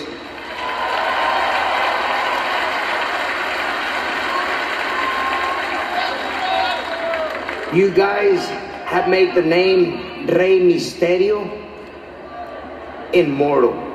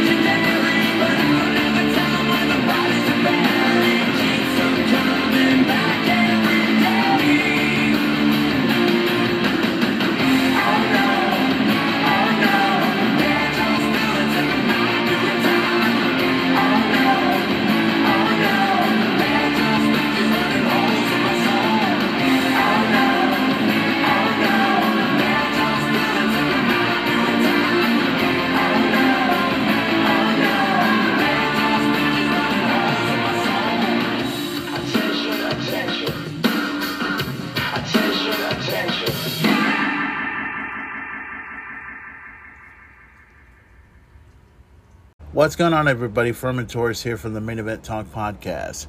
And I just wanted to go ahead and tell everyone at Rich's Billiards, thank you. Thank you very much for 20 years of being a part of that bar. And here is to 20 more years of being a part of Rich's Billiards. For the past 20 years, Rich's Billiards was one of the best bars going today, and it still is happening today. Back in the day, it used to be called Theo's a long time ago. Now it's Rich's Billiards, and it's still the same place that you know and love quite well. So if you've got nothing to do on any particular day that you're doing right now, why don't you head over to Rich's Billiards and come hang with a couple of friends. Go over and shoot some pool, drink some beer, take some shots, have yourself a good time. Be a part of history in every way that you can. The Main Event has been a part of Rich's Billiards for the past 20 years, and I plan on continuing to still do the same things that I've been doing for the past 20 years, and this place never, ever gets boring. So, if you guys got nothing to do, head over to Rich's Billiards and check out some of their big events, including Emo Night. They always have a special every single month, and they do it in spectacular fashion, and I promise you, you will not be disappointed. And if you are a sports fan, if you want to check out the NFL, if you want to check out NBA, if you want to check out wrestling, you want to check out the UFC or boxing, Rich's Billiards is the headquarters of UFC, boxing, and all sorts of sports and entertainment in any way possible. For the past 20 years, the Main Event has had his fun, and the Main Event has always run the show in every way possible, and you guys can run the show with me. I just want to say thank you to Rich's Billiards for 20 years, and we will continue that tradition every single time. Rich's Billiards, 5815 Weber. Not your average heroes. The legend continues, and it is also now the bar among bars and the billiards among billiards. I am the Main Event player, and I approve this message. Los Angeles. Your light shines brighter as we continue Wrestlemania weekend. Oh, Elton, what a night of headlines. Yes, quite so. Today, NXT returns to Tinseltown, so it's only fitting that your visionary, radiant, glittering hosts, Pretty Deadly, are here to present to you what will guarantee to be an unforgettable, acclaimed, and historic spectacle. Stand and deliver. Yes, boy! 6 women put their bodies on the line in a ladder match to crown an NXT Women's Champion. Elton, I predict this to be a show stealer. The only way that I can win this battle is by climbing that ladder, retrieving my title. But I never lost.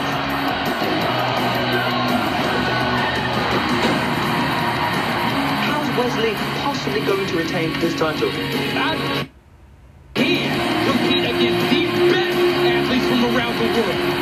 Wings of these 5 will have their golden moment in Los Angeles. Who will be the North American champion?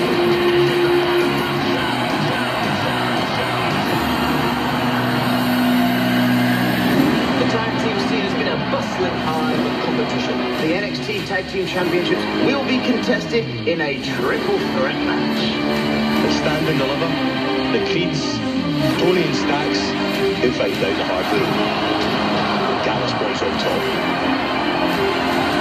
NXT Women's Tag Team Champions Fallon Henley and Kiana James are in their first title defense against a dark force that could cast a shadow over a short reign. 2 spirits in turmoil do not deserve to be champions. Stand and deliver. We burn our opposition to the ground. Johnny Gargano now must do everything in his power to exact revenge on Grayson Waller. A match so brutal it could take years of your career. Grayson Waller versus Johnny Gargano. No rules, anything goes. In an unsanctioned match. The future is all about these 2 titans who have been on a collision course 18 months in the making. This could be the biggest match in NXT history. As Stand and Deliver, I'm going to take everything from you, Braun, and I'm going to take it because it's mine, because I am him. And I promise I will walk in and I will walk out. Stand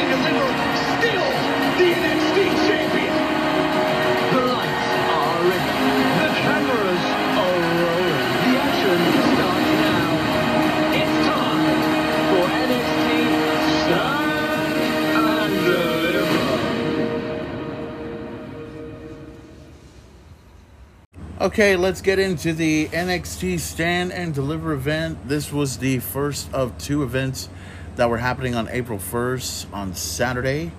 So NXT started, I believe, started rather pretty early. I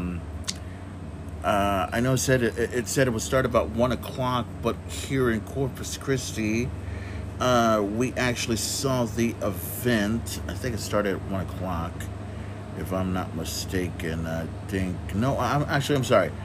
It started at 12 o'clock was when the entire event started, but 11 p.m. was where everything went down. They did a 1 hour countdown show talking about it. They actually had there were 7 matches that happened at the NXT event. Okay, so want to go ahead and get these matches up and running right here. So let's start with the 8-person tag team match. And we'll go ahead and go right for the suspense here. Tyler Bate and the members of Chase University, Thea Hale, Duke Hudson, and Andre Chase defeated the Schism of Ava, Joe Gacy, Rip Fowler, and Jagger Reed.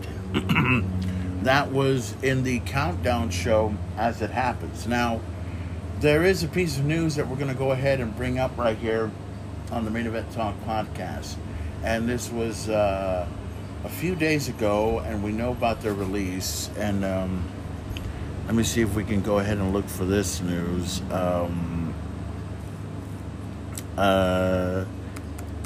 me see if I can find it.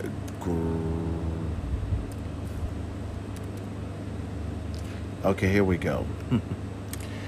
The team that was known as the Grizzled Young Veterans. There were some... All right, this is the news that I was looking for. Okay, we're going to continue on with it in just a moment, but I want to go ahead and bring up the news about these guys. This is from the Wrestling Observer Figure 4 Online, right here. Rip Fowler and Rip Fowler and Jagger Reed request release from WWE.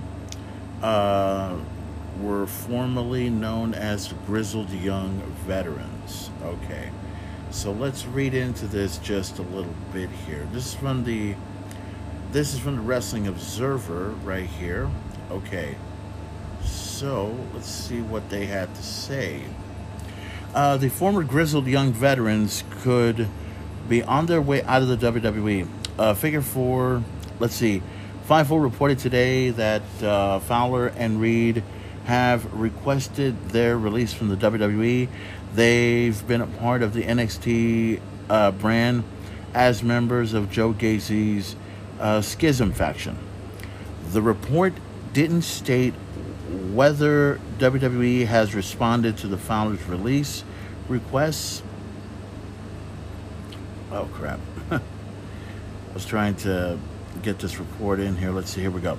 It says, we haven't heard a reason why they've asked for their releases, but they expected to announce themselves shortly as well, Fightful wrote. Let me see if there's more to it. Yes, there is. Fowler, formerly known as Zach Gibson, Reed, James Dre were known as the Grizzled Young Veterans in the Indies and in the NXT UK. They were one-time NXT United Kingdom Tag Team Champions. The Grizzled Young Veterans got their new in-ring names when they were revealed as Joe Gacy's associates with NXT last July. Let's see. The Schism is Gacy, Fowler, Reed, and Ava Raine lost an 8-person tag to Chase University and Tyler Bate, the pre-show at NXT Stand and Deliver this past Saturday. The match had a stipulation where the Schism would have gained control of Chase University if they won. So that's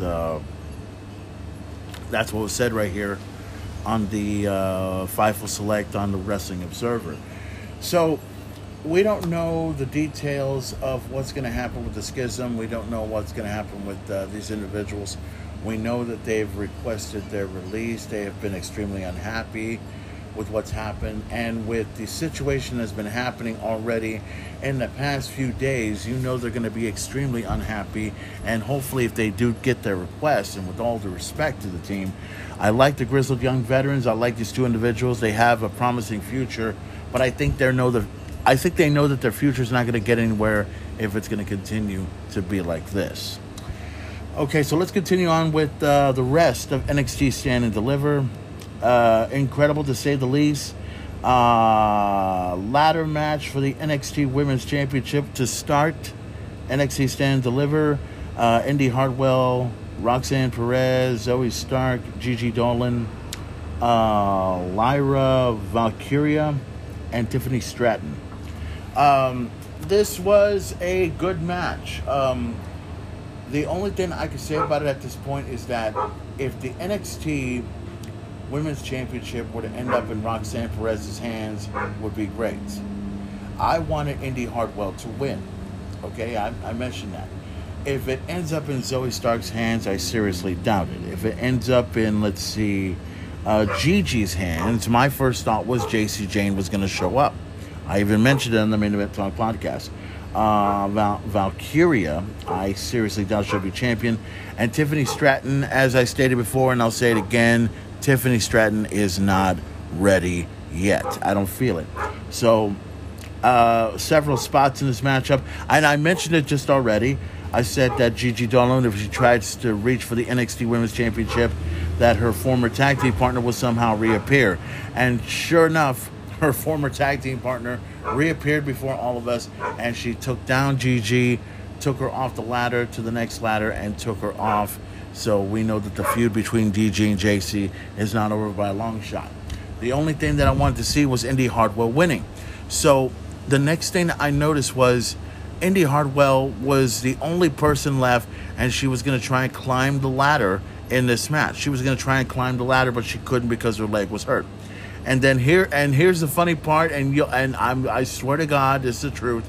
My thought was, oh boy, I bet you anything Dexter Lumis is going to somehow get involved in this. And hold on, wait a minute. There's Dexter Lumis right under Indy Hartwell. And hey, listen, wrong move or not, Dexter had to be there, climbed up, got Indy right up to the ladder, got the NXT Women's Championship. We have a new NXT Women's Champion in Indy Hartwell. She wins it for the very first time. Congratulations go out to Indy Hartwell for becoming the NXT Women's Champion with a little help from Dexter Lumis. And believe it or not, and I'll state this, WrestleMania weekend was a good weekend for the Way. And I'll mention all that in just a moment. Let's get into the next matchup here. Triple threat match for the NXT Tag Team Championships. Gallus would take on the Family and the Creed brothers in a triple threat match. I wanted the Creeds to win those championships. I wanted it to happen so bad. The Family, it would be great to see Tony D'Angelo and Stax win the championships, but it took one member, or at least one other member, I believe Joe Coffey of the Gallus Boys, to come in and interfere in the matchup. So Mark Coffey and Wolfgang retained the NXT Tag Team Championships. And I had a feeling that, I kept wondering, wait a minute, there's only two members of Gallus. I thought there was a third member. Sure enough, the third member, Joe Coffey, would appear before us, and that is exactly what happened. This one was definitely a show stealer, to say the least. The it was the Fatal 5-Way match for the NXT North American Championship. Wesley defending the championship against Axiom, Dragon Lee, Ilya Dragunov, and J.D. McDonough. These guys were big. During this entire match, J.D. McDonough and Ilya Dragunov were basically trying to come at each other, left and right. They weren't focused on trying to become North American champion just yet. All they were trying to focus on was beating the living shit out of each other, and that is exactly what took place. They were beating the shit out of each other. They went at it left and right, but then all the superstars got involved and everything. There were several spots that were pretty good. I don't think it was... this ladder match was not as bad as what happened at Ring of Honor's, the Reach for the Sky ladder match. I'm not going to say this was a better ladder match than the other one, but this one at least had less injuries. You know what I'm saying? And there was nothing, gruesome about it. Although there was that one spot that Dragon Lee took where he was at the very top rope and he hit that move, and I'm surprised his leg was... when he hits that double stomp on the... I think it was Axiom, he hit it, and I think he kind of... I don't think he twisted his leg, but he kind of did something to it. It didn't seem too bad, but... oh, man, that was just incredible. So at the end... Wesley proved why, and I was kind of disappointed about this. I was glad Wesley won it, but I really wanted Dragon Lee to win the match. Wesley retained the NXT North American Championship, a match that lasted about almost 20 minutes. It was 19 minutes and 17 seconds. Incredible match for what it was. Easy. The next matchup was for the... this one was an unsanctioned match between Johnny Gargano and Grayson Waller. Let me tell you about this match. Oh my God. They must have beaten the hell out of each other. We knew Grayson Waller was not going to be able to win this match. He was going to get his ass beat. He was going to get stricken down. The wife was going to somehow get involved. I saw Candice LeRae outside the ring, like right there with the audience right there with her baby and everything. She got involved in the match. Pretty much Grayson Waller was trying to get in a few people's faces. Look, Grayson was good in the ring. He was very, very good in the ring. But I knew exactly what Johnny Gargano was going to do. He was going to beat the living shit out of him, and that's exactly what he did. Took several chair shots, put a chair right around his neck, laid him out, and everything else like that. Boy, at the end, Johnny Gargano got him in the submission hold, took him out, and that was it. Johnny Gargano defeats Grayson Waller. That was it. And I mentioned earlier about The Way, right? So, let's see. Candice LeRae and Johnny Gargano was celebrating at the end of the match, and then all of a sudden, here comes Indy Hartwell, and then here comes Dexter Lumis. So this was a pretty fantastic time for The Way, especially when you have Indy becoming champion, and Dexter Lumis getting involved, and then you had Johnny Gargano with an incredible win, an 18-month win. He waited 18 months for this to defeat Grayson Waller over NXT Stand and Deliver. Fantastic. And there would be more to the story with The Way. There would be more to the story to The Way than you know. The next matchup was the NXT Women's Tag Team Championship. I'm not going to dispense with the formalities in this one. This one lasted about 8 minutes and 41 seconds. Alba Fire and Isla Dawn defeated Fallon Henley and Kiana James. This was a title run that absolutely meant nothing. Absolutely meant nothing in many ways. But now that Alba Fire and Isla Dawn are now the tag team champions, now we're going to see something that's going to, take it to a whole new level in every way possible.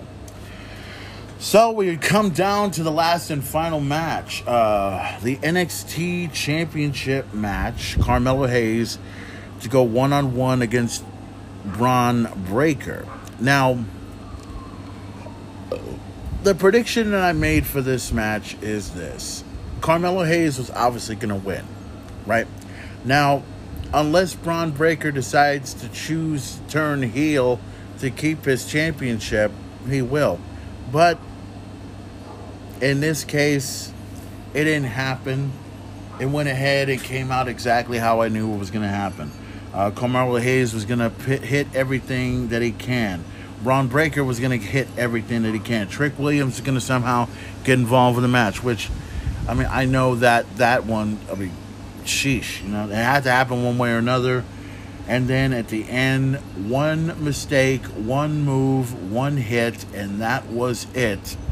Braun Breaker lost the NXT Championship. We have a new NXT champion. His name is Carmelo. I don't miss for fucking shit. Hayes. Yes. Carmelo Hayes wins it. Braun Breaker goes ahead and takes the championship, hands it over to Carmelo Hayes, showing respect and everything else like that. Big congratulations to Carmelo Hayes. And this was something that needed to happen, okay? It needed to happen. We wanted to see Carmelo Hayes become champion. Now, there is more to the story than meets the eye here, but I'll tell you about it at the very end of this conclusion of the episode of the Main Event Talk podcast, because I'm going to do an entire recap of everything that we just talked about, from this event to the other events that we've talked about, and of course the Hall of Fame induction ceremony. We'll talk about it just a little bit more, but nonetheless, NXT Stand and Deliver was fantastic. It was a great event, and saw it right around the afternoon, right at the beginning of everything, so it was good. You know, getting prepared for WrestleMania weekend, and this was incredible. NXT Stand and Deliver, pretty much stand and deliver. Oh, by the way, Pretty Deadly. Worst host ever. I think The Miz pretty much outshined them, to say the very least. Night 1 is Austin Theory versus John Cena in the opener.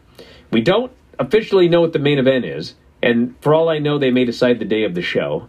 But it's, I mean, you've got both the Rhea Ripley, Charlotte Flair match and the Usos against Kevin and Sami, both on Night 1. And as I've said before, I think that you should end with Kevin Owens and Sami Zayn. It's the bigger match. It's been built up far longer. It's a far bigger draw than Rhea Ripley and Charlotte Flair. That's nothing against them. I think if you asked them, you know, I'm sure they'd say they want to go on last, but I don't think they're going to tell you that the Sami and Kevin Owens and Usos and Bloodline story, it's not that big a deal. It's a big one. We also have Becky, Lita, and Trish versus Bayley, Dakota, and Io. Seth Rollins versus Logan Paul. Rey Mysterio versus Dominic. Braun, Ricochet, Street Profits, Gable and Otis, and the Viking Raiders 4-way. A WrestleMania showcase match. So that is Night 1. Night 2 has Roman and Cody. Bianca versus Asuka. Gunther against Drew McIntyre and Sheamus in a triple threat. Edge versus Finn Balor in Brood versus the Demon, I would presume. Brock Lesnar and Omos, and the women's showcase with Liv and Raquel, Natty and Shotzi, Ronda Rousey and Shayna, Ronda with her broken arm, and Sonya and Chelsea Green. So that's the 2 nights of Mania. Well, you know, they treat it like concerts now. You know, Bruce Springsteen is coming to your town for 3 nights, and he's got so many songs and such a catalog. You're not going to get the same stuff each night. You may get one song or a couple of songs for both nights, but, you know, that's how it goes. And looking at this, Night 2, much stronger, I think, overall on paper. At least to me it is, but I echo your sentiments, and I think we're all in the majority on this. I think most of wrestling, you know, fans are in the majority on the fact that how do you not close with Kevin and Sami against the Usos? Again, unless you're going to do something that's going to impact the next night later, you know, after the main event or at some other point, which I think is ridiculous at this point, just let it go. To me, that's got to close the show. It's not only that, but listen, everybody, and I've had a few people say, well, you know, the Royal Rumble winner is guaranteed the main event of WrestleMania. Do they say that? Or do they say the winner of the Royal Rumble is guaranteed a title match at WrestleMania? Because that's what it should be. Because the other way to look at this is, if it's me, if I'm Rhea Ripley or Charlotte, I mean, I don't know. If you really got a big ego, you wanna finish or whatever, close the show, But to me, it's like, you know that the fans are going to unleash an extraordinary amount of energy in that Kevin Owens and Sami Zayn versus Usos match. You want to follow that? Yeah, I mean, yeah. I guess they can put on like something with Snoop and the Miz or whatever, because they're going to do something with Snoop and the Miz. You can do a buffer or whatever. You bring him down to the men's tag. I mean, you can do this bring him down thing and everything like that, but I would not want that match to go on earlier and then have to main event the show, because you just know you're not going to get that reaction. Okay, guys, you just heard it from the Wrestling Observer Live from Mike Ciamprovini and Brian Alvarez about what will take place at Night 1 and Night 2 of WrestleMania.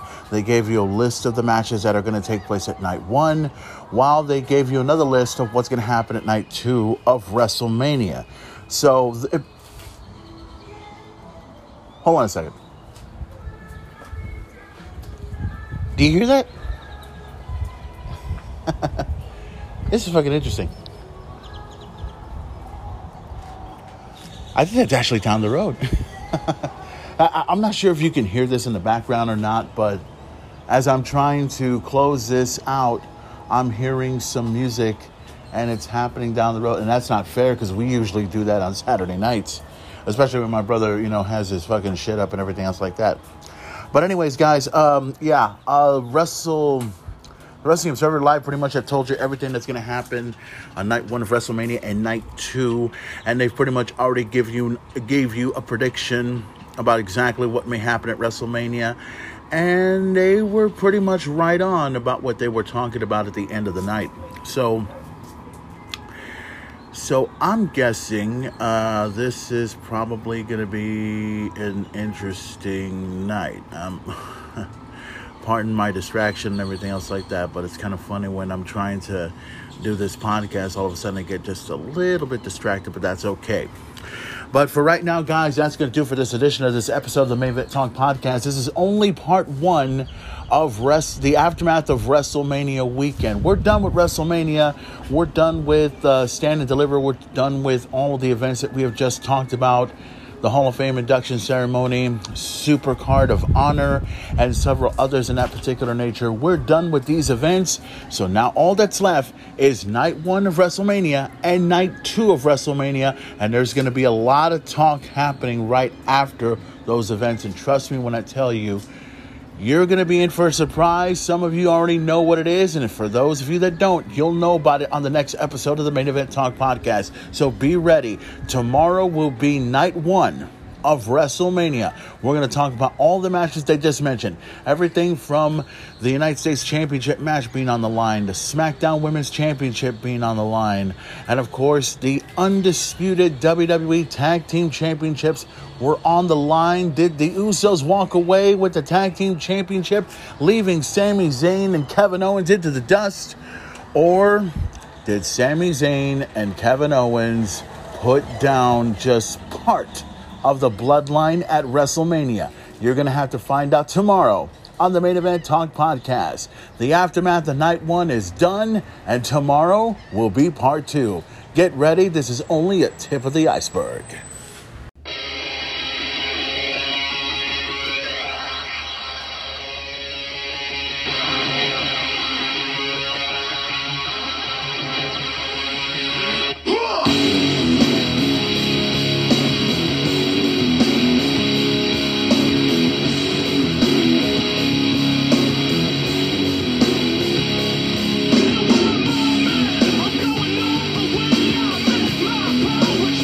Every day